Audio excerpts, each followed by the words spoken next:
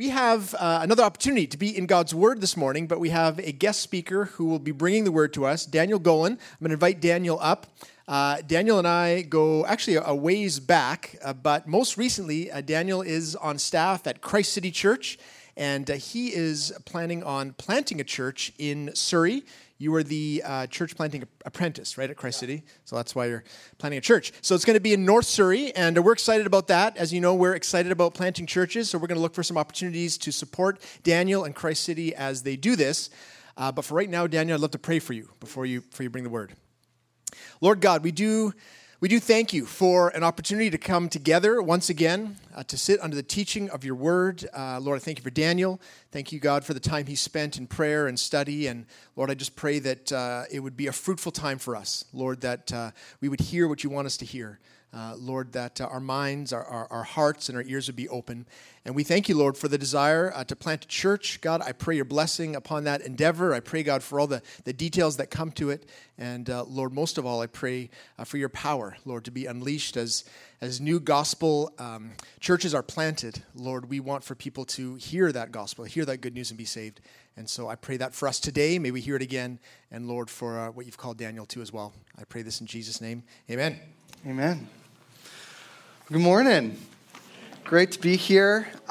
You need to know it is really encouraging to be here, to see what God has been doing here in this church. I remember 5 years ago, right before this church planted, working at Crossridge, just excited to see what God would do. And then the way he has brought you together to make the fame and deeds of God known here in this area is such a blessing to me, especially as I prepare to plant a church in Surrey. I am planting next September in Guildford, Fleetwood area. And so if you do know someone who lives in that area who's disconnected to the church, would love for you to let them know and to connect them with me and the church. And then please just pray. Pray for people to come and serve. Pray for worship leaders. Pray for chair setter-uppers. Pray for chair put-awayers. Just pray that the Lord would assemble a body of people who would seek to save the lost in Surrey. Well, if you have a Bible, I do invite you to open it up to Hosea chapter 4. Hosea 4, 10 to 19 is where we're going to be spending our time this morning. I want to read it for us. It'll be on the screen behind you, but if you don't have a Bible, there are some in the back in the foyer. I encourage you to pick one up as well. God's word says this: "They shall eat, but not be satisfied. They shall play the whore, but not multiply, because they have forsaken the Lord, to cherish whoredom, wine, and new wine, which take away the understanding. My people inquire of a piece of wood, and their walking staff gives them oracles. For a spirit of whoredom has led them astray, and they have left their God to play the whore. They sacrifice on the tops of the mountains and burn offerings on the hills, under oak, poplar, and terebinth, because their shade is good. Therefore your daughters play the whore, and your brides commit adultery. I will not punish your daughters when they play the whore, nor your brides when they commit adultery. For the men themselves go aside with prostitutes and sacrifice with cult prostitutes, and people without understanding shall come to ruin. Though you play the whore, O Israel, let not Judah become guilty. Enter not into Gilgal, nor go up to Bethaven, and swear not as the Lord lives. Like a stubborn heifer, Israel is stubborn. Can the Lord now feed them like a lamb in a broad pasture? Ephraim is joined to idols. Leave him alone. When their drink is gone, they give themselves to whoring. Their rulers dearly love shame. A wind has wrapped them in its wings, and they shall be ashamed because of their sacrifices." In the year 2005, David Foster Wallace gave the commencement address at a liberal arts college. Wallace was a brilliant thinker and considered by many to be one of the most influential writers at the time in the United States. He began his commencement address this way, with a story. Two fish are swimming along, and they come across an older fish. The older fish addresses the two young fish and says, "Morning, boys. How's the water?"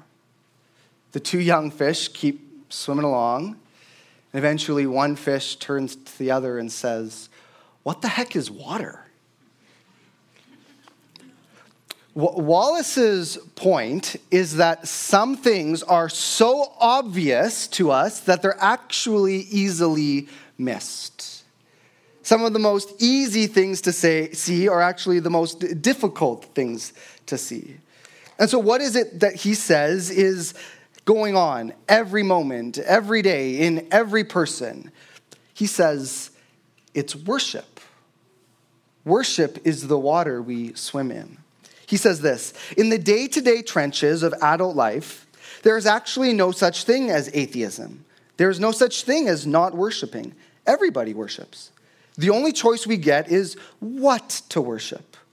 And the compelling reason for maybe choosing some sort of God or spiritual type thing to worship, be it JC, Jesus Christ, or Allah, be it Yahweh or the Wiccan Mother Goddess or the Four Noble Truths or some inviolable set of ethical principles, is that pretty much anything else you worship will eat you alive. If you worship money and things, if they're where you tap real meaning in life, then you'll never have enough. Never feel you have enough. Worship your body and beauty and sexual allure, and you will always feel ugly. And when time and age starts showing, you will die a million deaths before they finally grieve you. Worship power, and you will end up feeling weak and afraid, and you will need ever more power over others to numb you to your own fear. Worship your intellect, being seen as smart, and you will end up feeling stupid, a fraud, always on the verge of being found out.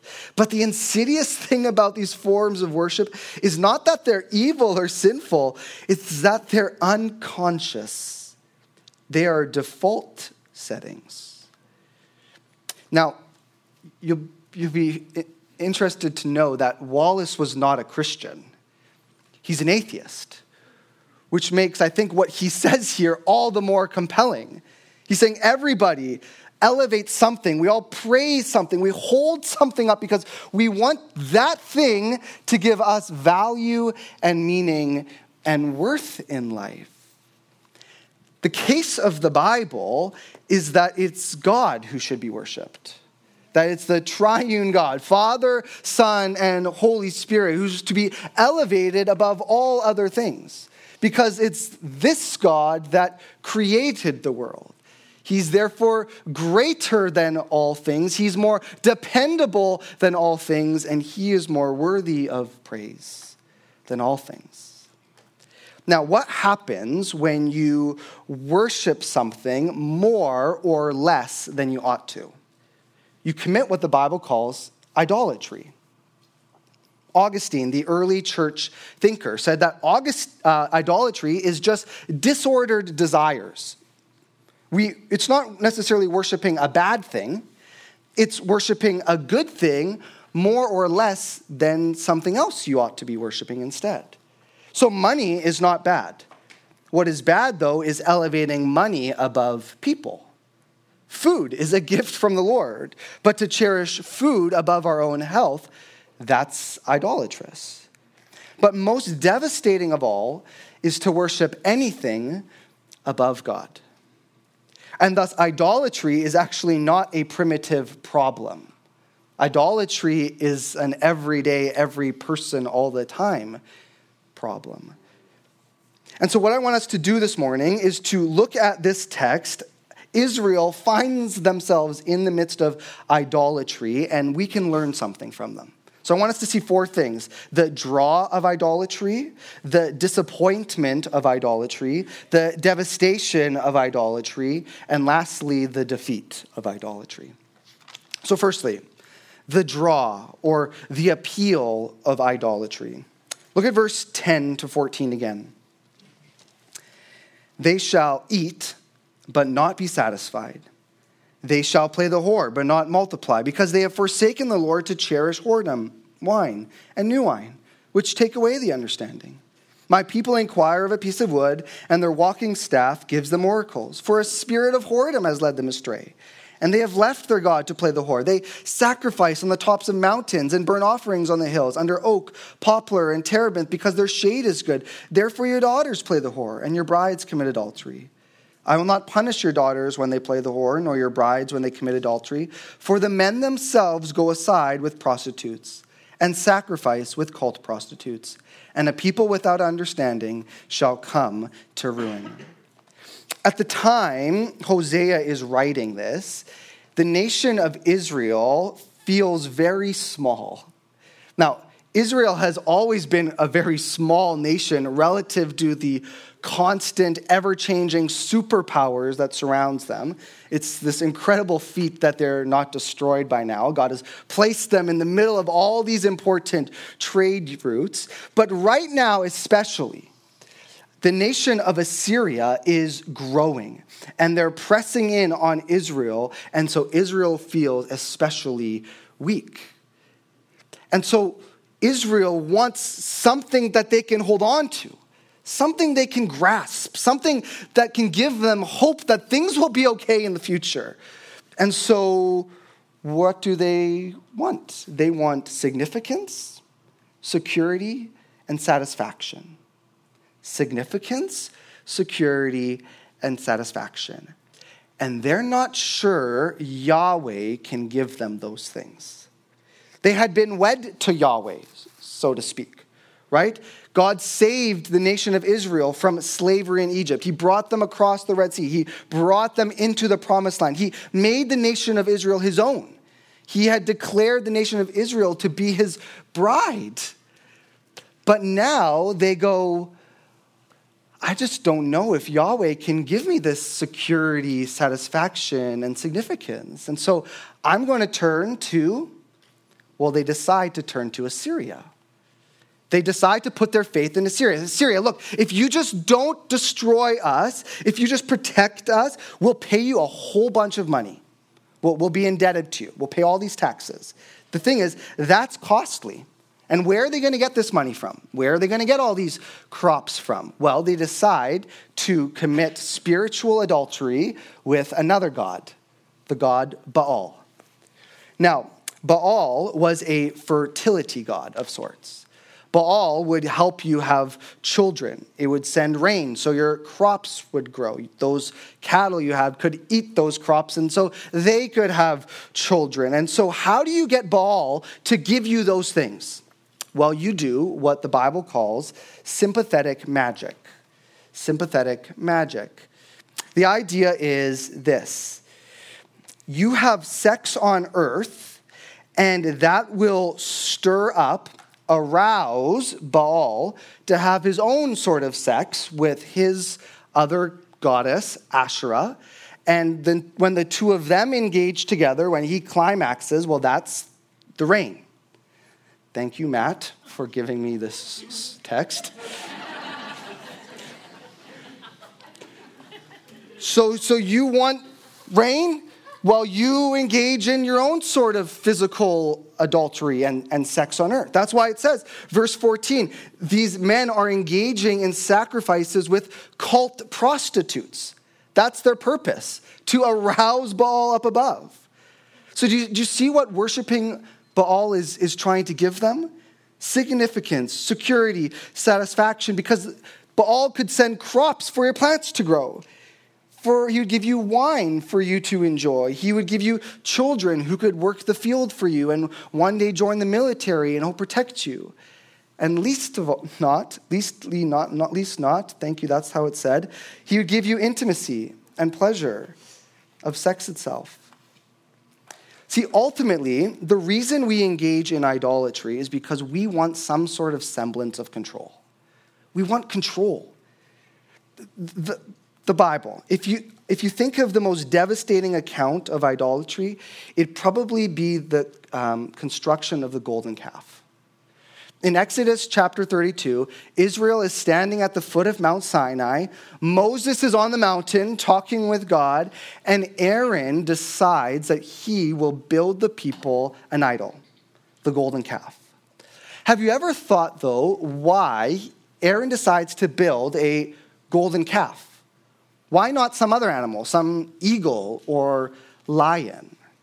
Well, you see, when Israel left Egypt, one of the major gods in Egypt was Apis, the bull god. When they were going into Canaan, The god there would be El, another bull god. But now Israel is at the foot of the mountain. You need to know this. There is smoke on the mountain. There is fire on the mountain, lightning, and the earth is shaking beneath them. And they go, we are terrified. And we don't want a God like that. And so we want a new type of God. You know, these bull gods seem to be working for these other people, but bulls are frightening also. You can't really control a bull. So let's make a kind of bull, like a baby bull, like a calf.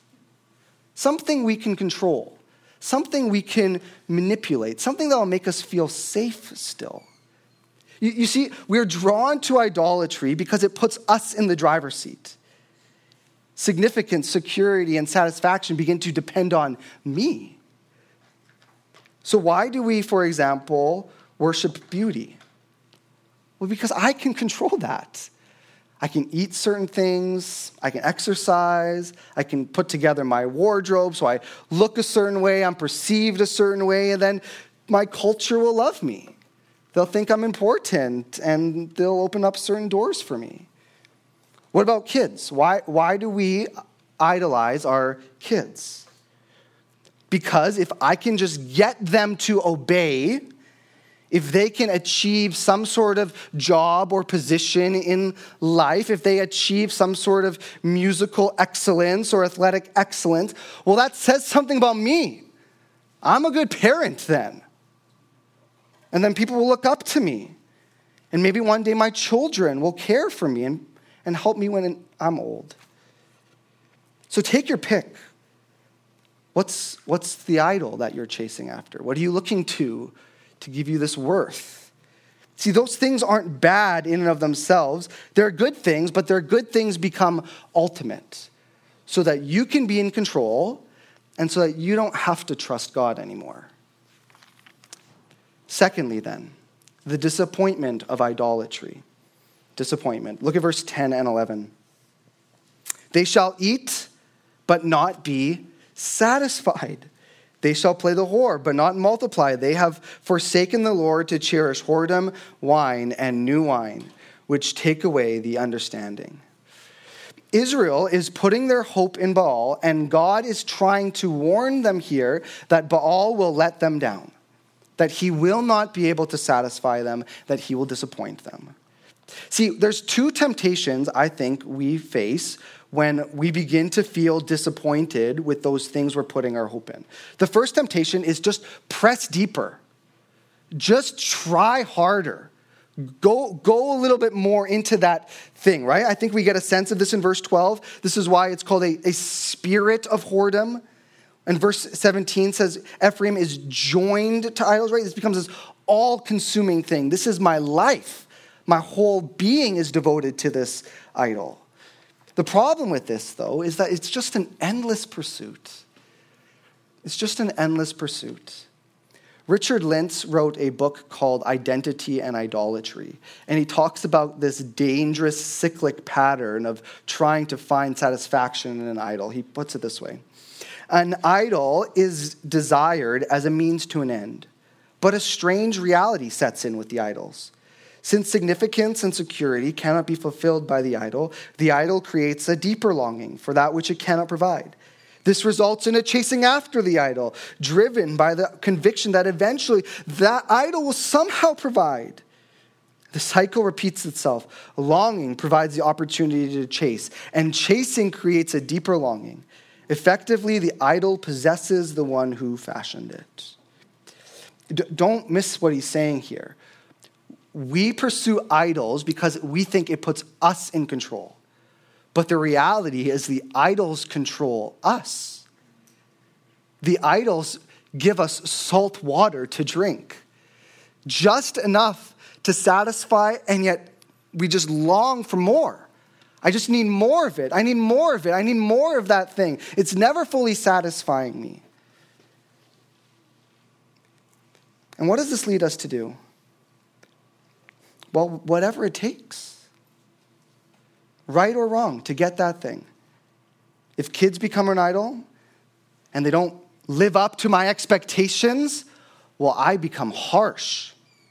I punish them. I become relentless. If money becomes my idol, well, then I neglect my family to work more. I steal. Even just Wi-Fi or some streaming service, just to pad the wall a little bit. But I got to have it. It doesn't matter. I need it because then I'll be satisfied. And we feel so close, like we're just about there, and yet we remain the same distance away we were before. We become like dogs chasing our own tail. And I think that we become most disappointed when we actually catch our tail. I read this survey that was published recently, and the survey was looking at people evaluating themselves on which social class they fall into. So they asked a bunch of people, hey, you make this much money. Do you consider yourself to be lower class, working class, middle class, or upper class? And please hear, this is in the United States, so like $1 is like 10 of our dollars. And this is before the recession, so they have more money. So they asked, okay, you make $60,000 or more. Which class do you fall into? The vast majority said middle class. You make over $75,000 a year, middle class. $90,000 a year, still in the middle class. Over $110,000 a year, still more than 50% said they live in the middle class. $130,000, still middle class. $150,000, still in the middle class. I make more than $170,000 plus. And people said, I'm still in the middle class. And I'm trying to think through, why is that? How can you make many multiple hundreds of thousands of dollars and still consider yourself middle class? And I think, yes, there are the super billionaires of the world. But I think the other reason is people are afraid. People are afraid to admit that they've been chasing after an idol and that they finally have reached it and that they still feel dissatisfied. They feel like, if only I just had a little bit more money and finally I was in the upper class, well, then I would have enough. And so, of course, I don't feel like I have enough. So that means, of course, I'm not in the upper class. I listened to a sermon recently, and Cynthia Heimel was quoted. She was a writer for The Village Voice, a paper in New York City. She had the privilege of knowing a bunch of celebrities before they became famous. And she says this, I pity celebrities. No, I really do. They, she gives a bunch of names, were once perfect, pleasant human beings. But now their wrath is awful. I think when God wants to play a really rotten practical joke on you, he grants you your deepest wish and then laughs merrily when you realize you want to kill yourself. They worked, they pushed, and the morning after each of them became famous, they wanted to take an overdose. Because the giant thing they were striving for, that fame thing that was going to make everything okay, that was going to make their lives bearable, that was going to provide them with personal fulfillment and happiness, had happened, and they were still them. The disillusionment turned them howling and insufferable.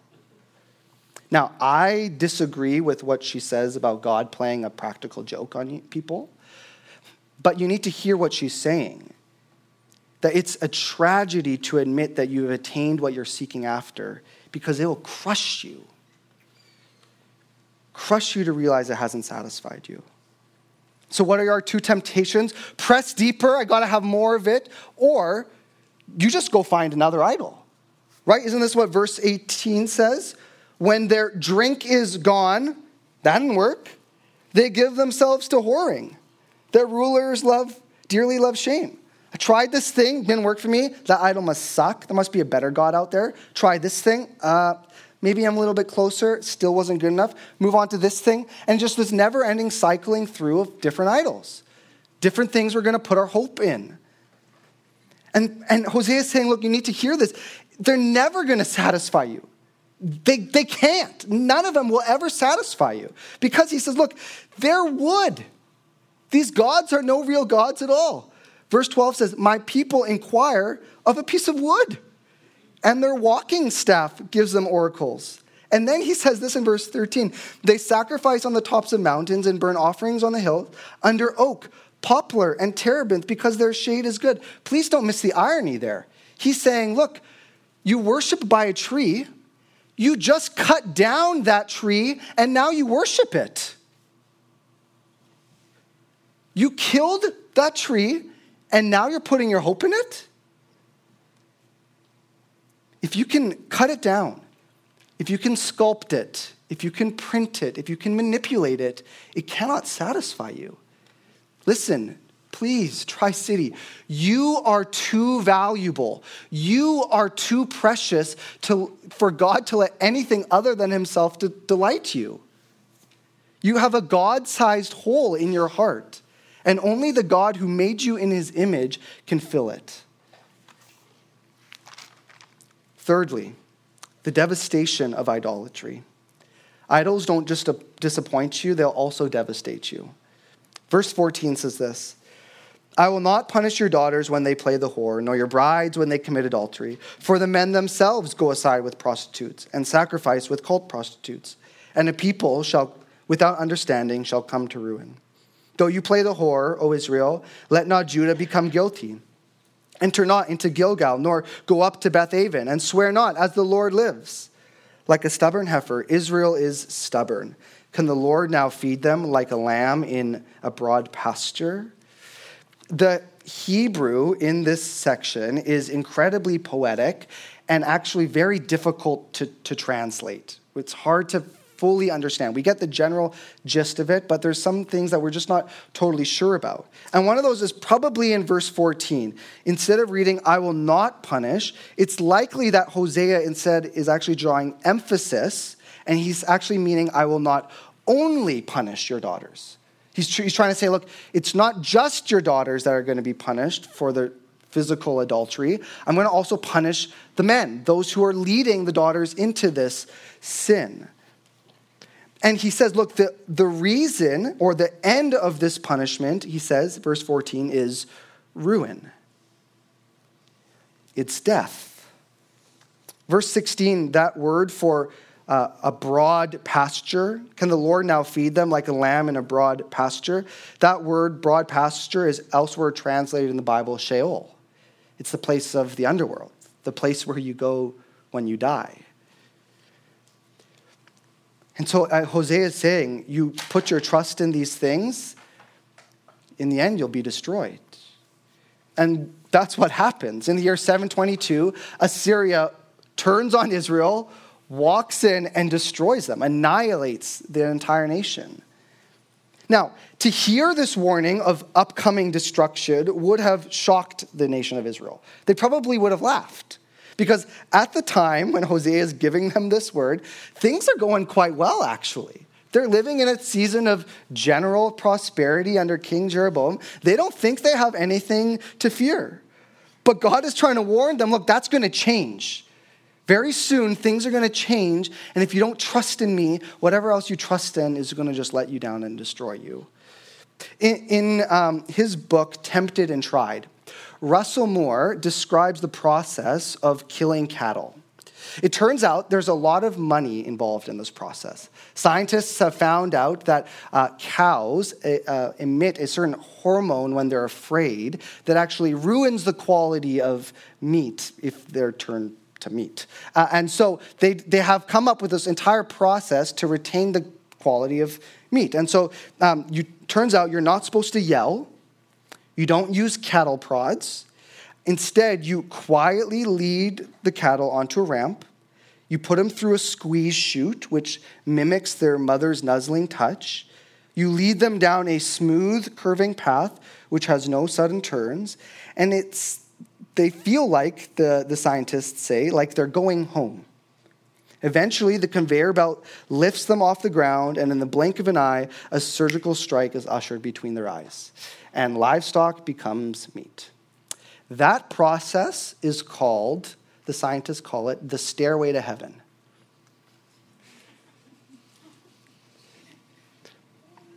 The stairway to heaven.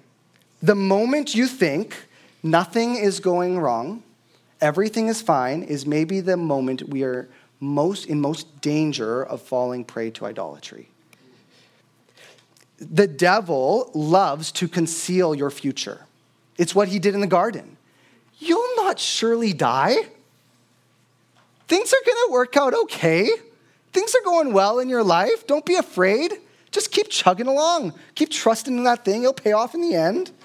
And God's trying to pull back the curtain and says, no, you need to know. If you keep trusting in this thing, eventually it'll lead to ruin.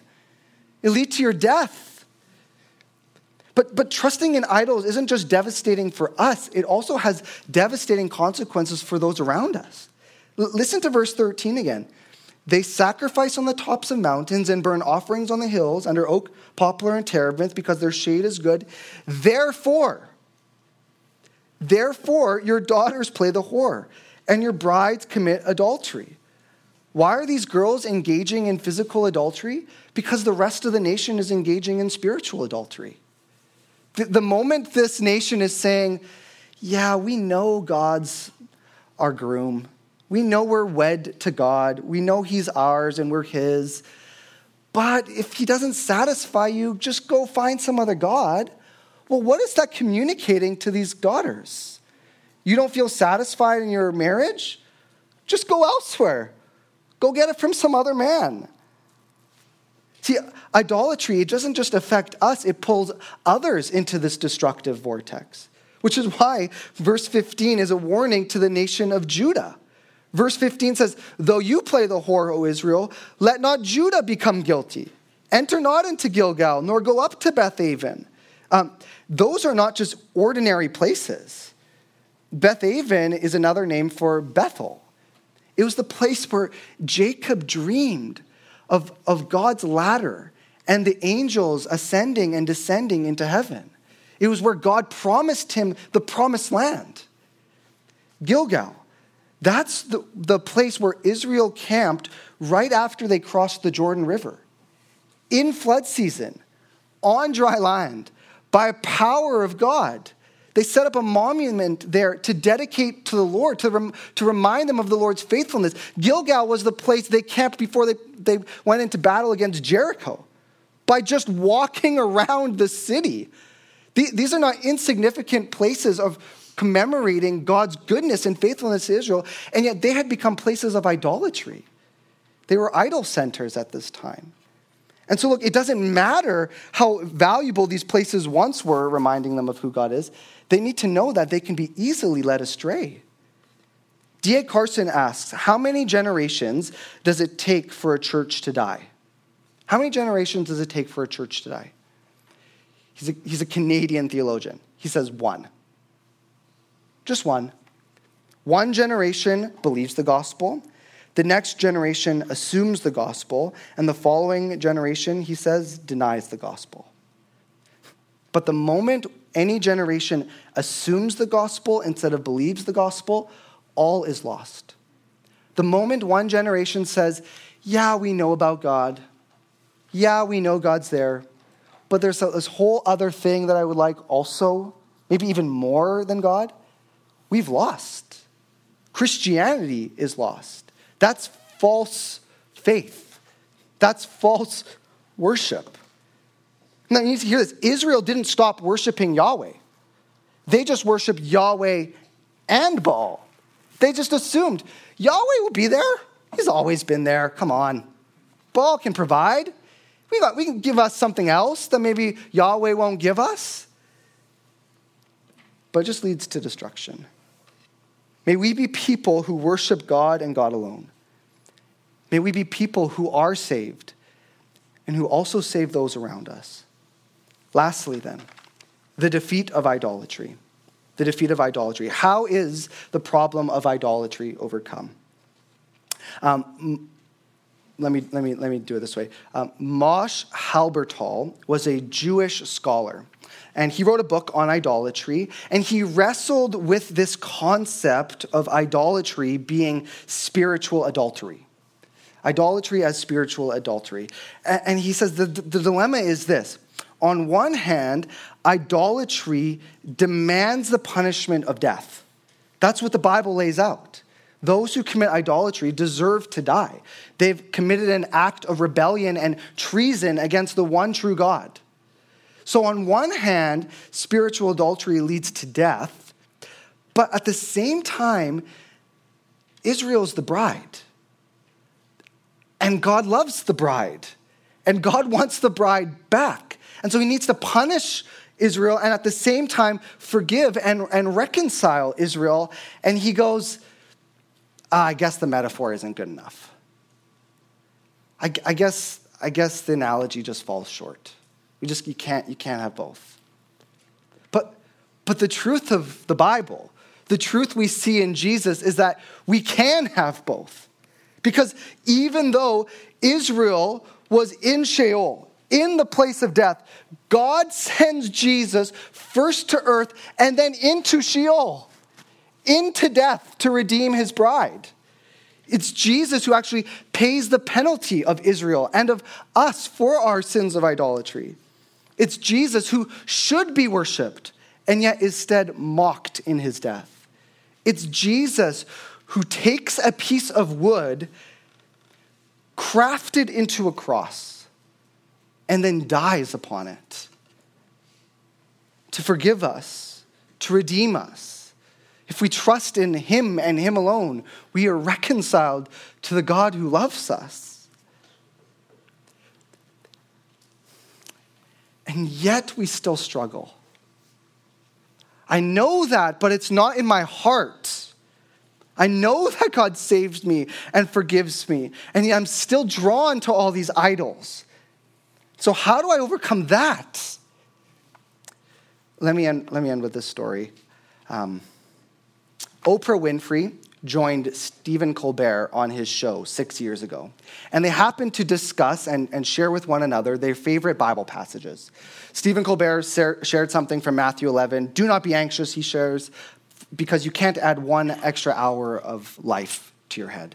And then Oprah shares hers, and she shares a passage or a verse from Psalm 37. The verse is this: delight thyself, she used the King James Version, delight thyself in the Lord, and he will give you the desires of your heart. Delight yourself in the Lord, and he will give you the desires of your heart. And she should have ended things there, but she decided to keep talking, and she says, what this means for me is that if I'm a force of good in the world, good will come back my way. She says it's the third law of motion. It's karma. It's the golden rule. And she just butchers all of it. But look, I think Oprah's understanding of that verse can actually be very similar to many of our understandings. But the point of that verse is not God will give you whatever you want if you're a good Christian. The point is not do good things and God will give you whatever you want. The point is God will give you whatever you want, but first he changes what you want. Delight yourself in the Lord and he will give you the desires of your heart. So I'm thinking about Jesus. I can't believe that he loves me, that I'm acceptable in his eyes, that God would actually choose to die for me, and that blows me away. And so all of a sudden, what is it that I want? I want God to be glorified above all else. I want him to be held up high. I want the world to worship him above all else. He is more precious than anything else this world can offer me, I realize. And that's what we need to think of. Desire God, and let him change the desires of your heart. So yes, look to that piece of wood. But remember, it was Jesus who hung there. And let that lead you to praise him and live for him in all that you do. Let me pray for us.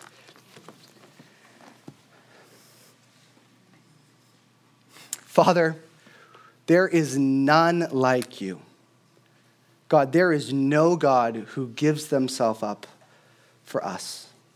God, we thank you for giving us Jesus, your one and only Son, so that we might be reconciled to you. Father, I pray, would you smash the idols of our heart? Father, by the power of your Spirit, would you transform our lives to delight in you above all else? Father, help us to see that nothing but you can satisfy. Nothing but you can save. Lord, do this work for your glory and for our good, we pray. In Jesus' name, amen.